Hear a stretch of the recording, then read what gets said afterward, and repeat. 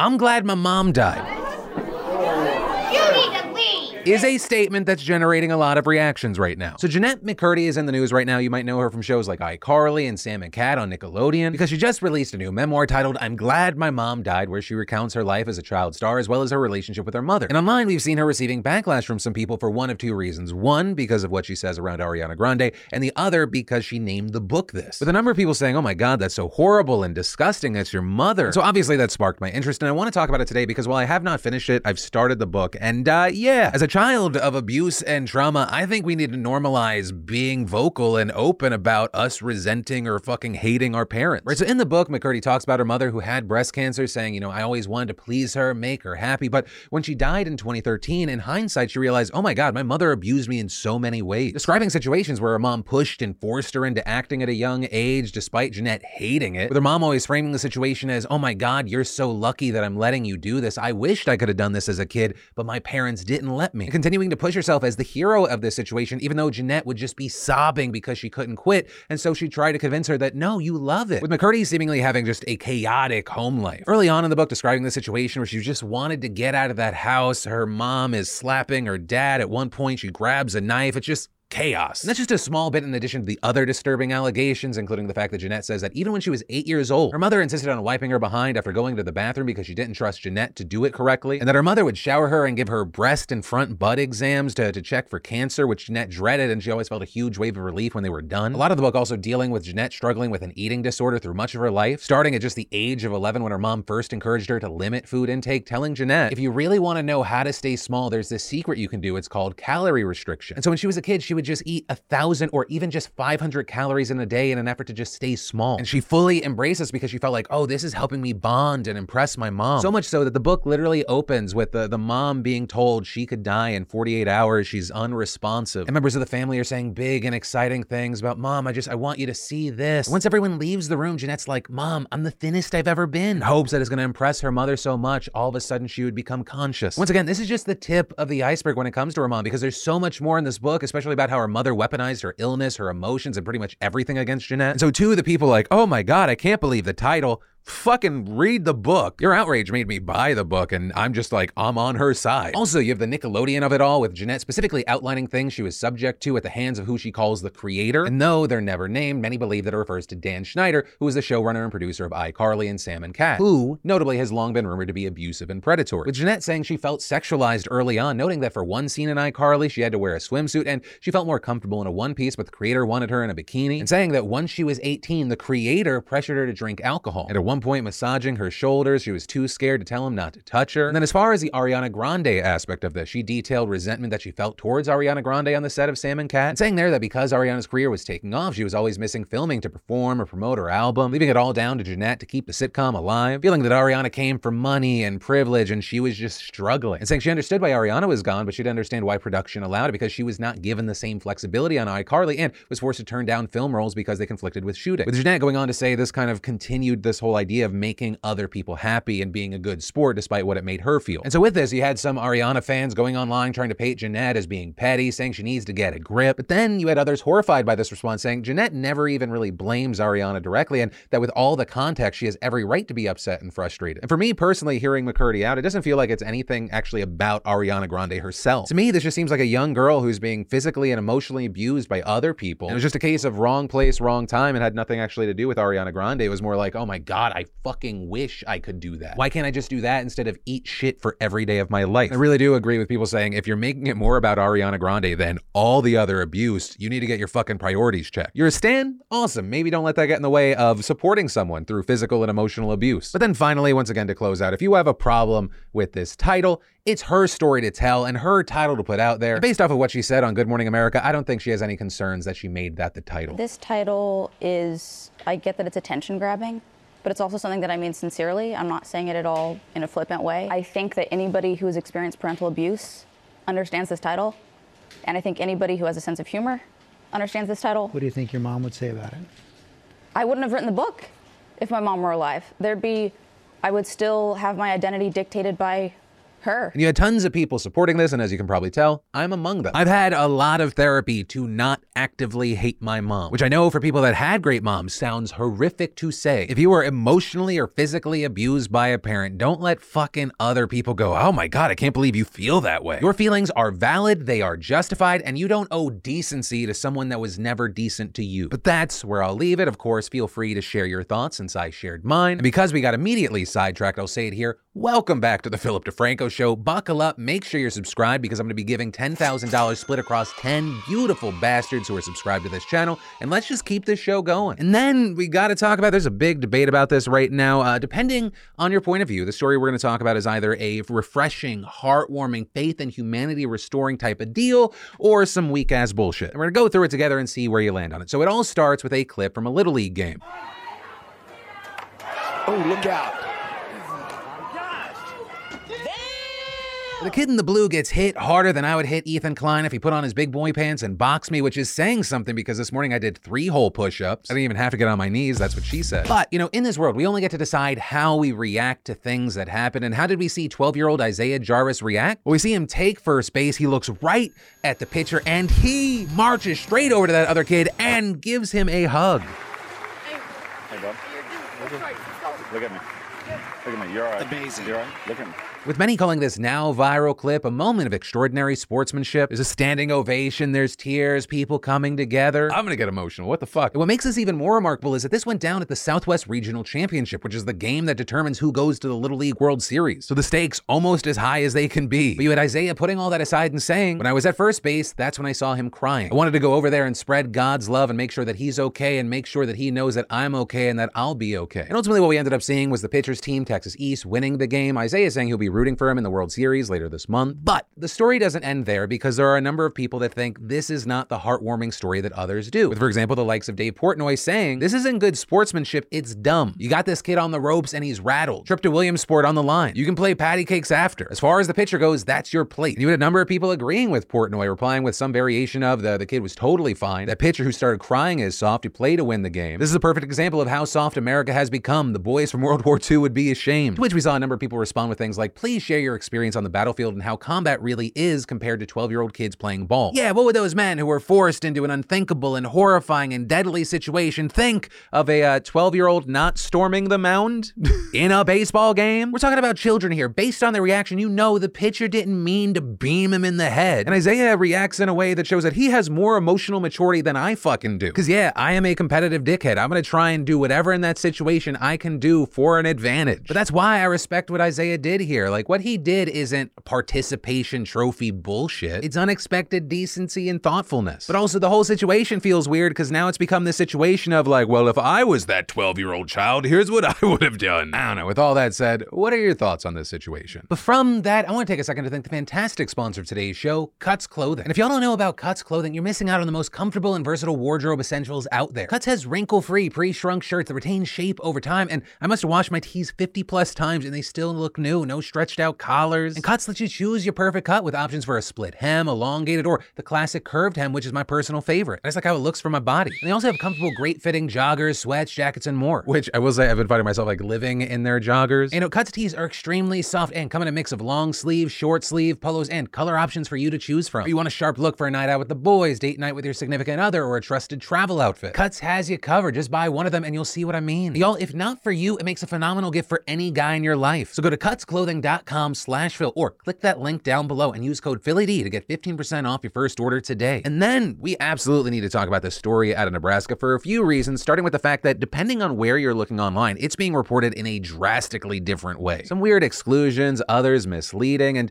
I think it's important that we talk about the situation, one, for what it is specifically, and two, what it could mean for other people that are in slightly different situations, but in a post-Roe world. So at the core of this story of pro-choice and privacy activists jointly worried after court documents revealed that Facebook turned over DMs between a mother and a daughter that were later used to charge them over an illegal abortion, with the state charging Jessica Burgess with 3 felonies and her 17-year-old daughter Celeste with 1 felony and 2 misdemeanors, claiming that they went online and bought Pregnant, which is an abortion-inducing medication. So with that, some key things. That medication is supposed to be used in the first trimester to induce abortion, but in this case, it was taken at 28 weeks, resulting in a stillborn fetus, which puts the entire thing in violation of Nebraska law, which is a 20-week post-fertilization abortion ban. Prosecutors also allege that the abortion was not done by a physician, which is required by state law, and that the fetus's body was illegally disposed of with the help of a 22-year-old man who is also now facing a misdemeanor charge. Also, notably with this story, it allegedly took place before Roe was overturned, and in fact, Nebraska's laws have not changed since then, with people also noting that a 28-week abortion is pushing the limit in most states, and in fact, could be illegal in even some extremely liberal ones such as California. But regardless of the timing of this specific abortion, you have pro-choice and privacy activists beyond worried about the social media implications of all this. Right? They've been warning people that their DMs, location data, and even period app tracking information can be used against them, and this situation seems to reinforce that fear. Especially when you consider that in the case of the Burgesses, prosecutors are heavily relying on messages that the two sent to each other about inducing this abortion and hiding the body, including potentially burning it. So the situation has led to calls for people to get off of Meta's apps, which include Facebook, Instagram, and WhatsApp, over the fears that any communications about abortion will be used against women. However, here, Meta has responded to the outlets highlighting this story, saying that they were just complying with a legal and valid warrant, and that nothing in the valid warrants we received from local law enforcement in early June prior to the Supreme Court decision mentioned abortion. The warrants concern charges related to a criminal investigation, and court documents indicate that police at the time were investigating the case of a stillborn baby who was burned and buried, not a decision to have an abortion. But that statement didn't really stop the criticism from the people that had a problem with this, with many claiming that the company should have vetted the warrant more and read between the lines, arguing that it's not exactly a huge leap in logic to assume the case of a stillborn involving a 17-year-old is linked to abortion. However, you have people saying it's not like Meta can just ignore a warrant, so it seems like they're between a rock and a hard place. But you have people pushing back on that, saying Facebook could just not collect the data in the first place or turn on end-to-end encryption for things like Facebook Messenger by default, meaning the police would have to get direct access to the Burgesses' phones to see their messages, which notably did eventually happen anyways, but only after using data that they received from Facebook to justify the warrant. But now with all of that said, of course I'm going to pass the question off to you, but I think it's important that we think about the situation in two ways. One, what are your thoughts about this 17-year-old that had an abortion at 28 weeks and everything that transpired here? But also two, regardless of your opinion here, do you potentially see this story as a canary in a coal mine for other people in less extreme situations moving forward in a post-Roe world? And while I'd love to know your thoughts on those specific situations, if you're worried about your privacy in general, here's what I will say right now. If you for some reason have to use the Facebook Messenger app, you should turn on end-to-end encryption. And if you're using WhatsApp, it should be on by default, but also understand this is not an end-all be-all solution. And then let's talk about the man who once said, so there are 5 people taking the Fifth Amendment. Like you see on the mob, right? If you're innocent, why are you taking the Fifth Amendment? Has now repeatedly pled the Fifth himself today. Or because while Donald Trump just missed a visit from the FBI down in Florida, he had some stuff to do in New York. With the state attorney general there, Letitia James, bringing a nearly 3-year civil investigation into the former president's business practices to a climax today. This over allegations that the Trump organization illegally inflated and deflated the value of its assets on paper to get better treatments from lenders, insurers, and tax authorities. So like I said, Trump appeared for a scheduled deposition this morning in front of James and her team of lawyers so he could give sworn testimony, and no Trump fireworks, instead just pleading his Fifth Amendment right not to incriminate himself and refuse to answer any questions. We learned that Trump himself was aware of the irony of having said things in the past but now pleading the Fifth, because in a statement he said, "I once asked, if you're innocent, why are you taking the Fifth Amendment? Now I know the answer to that." Although it appears even though he wouldn't speak under oath, he could not resist posting on social media while literally there, writing at the very plush, beautiful, and expensive AG's office, nice working conditions as people are being murdered all over New York. And she spends her time and effort on trying to get Trump. And here's what I'll say with this situation. Donald Trump has every single right to plead the Fifth here. But also, the rest of us have the right to mock this fucking hypocrite.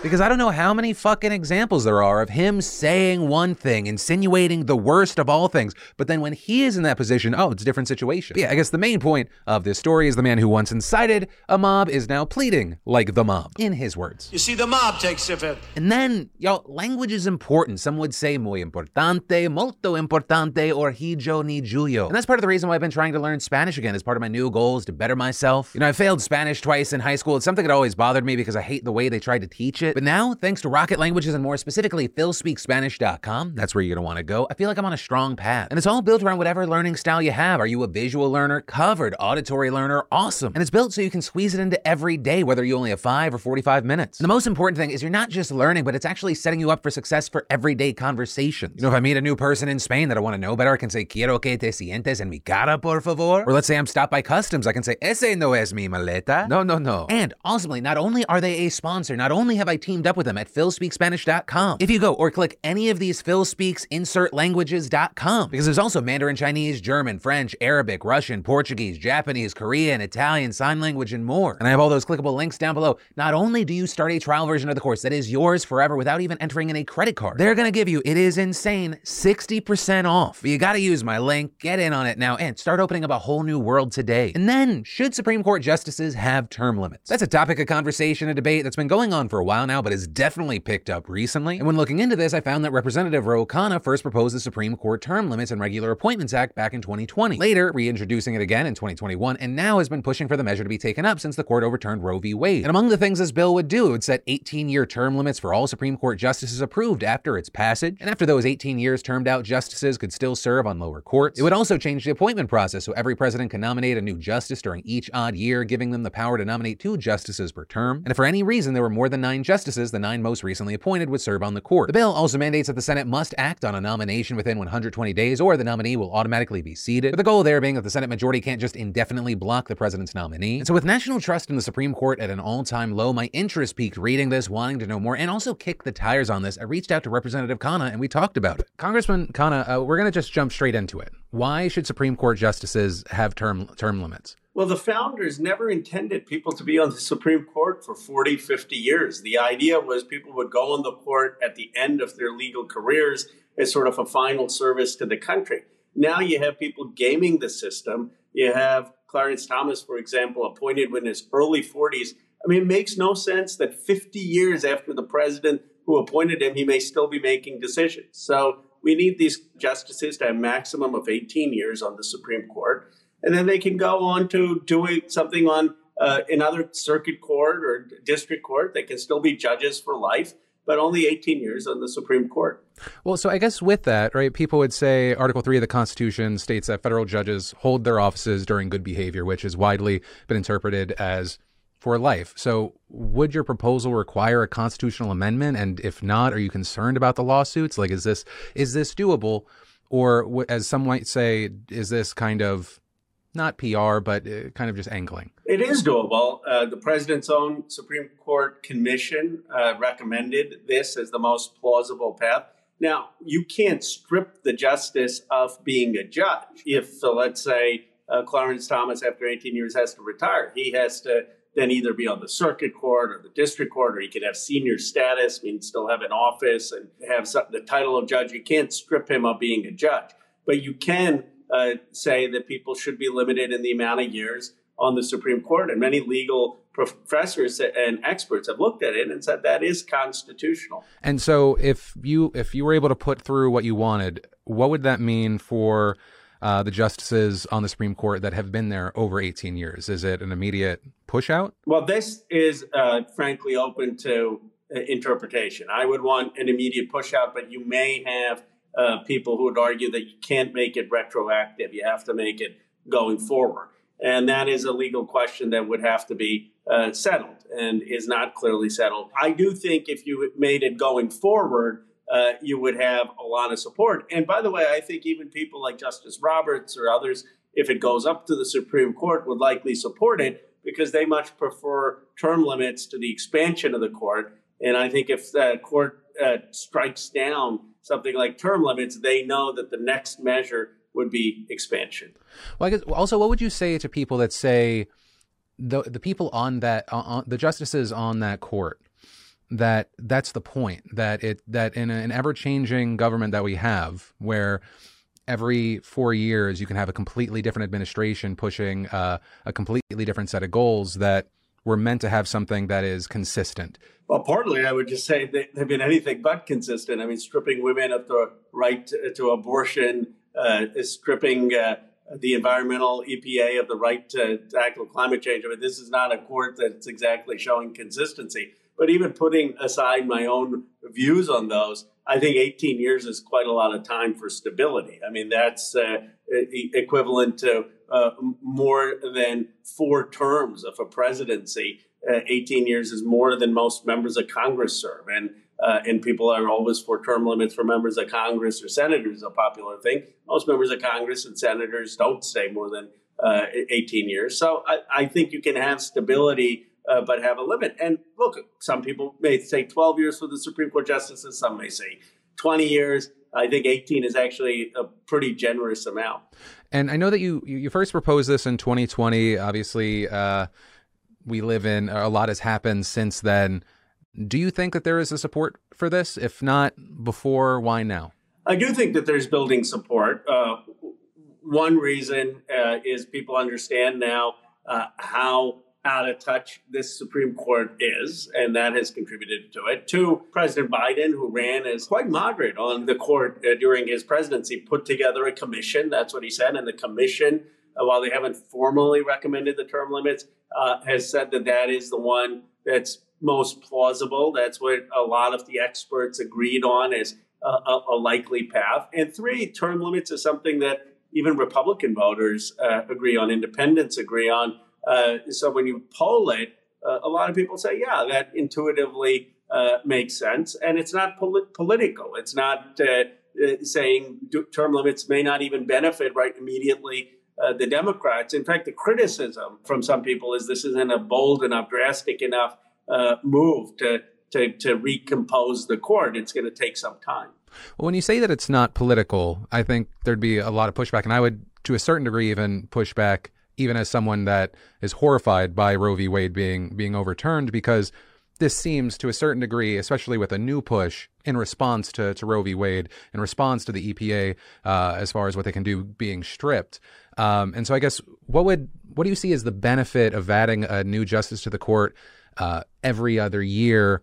Because with how things are right now, there is a possibility that who's appointing Supreme Court justices isn't going to go your specific way. Well, so I had proposed this before Roe versus Wade and before these decisions. So this is something I believe. I guess my view is that by having people on the court for so many years, that they lose touch with what's going on in modern life. So you have a court packed with people who may not be in touch with what the climate change issues are of this generation, of what the challenges are of getting an abortion in this generation. And having 18 years ensures that justices don't lose touch with actual life as people live it. But you're right. Look, I mean, if the proposal goes through, this is not a proposal to pack the court. I mean, the Democrats would still have to win elections. And if DeSantis or something wins in 24, obviously I hope not, he would get 2 appointments. And then if a Democrat wins,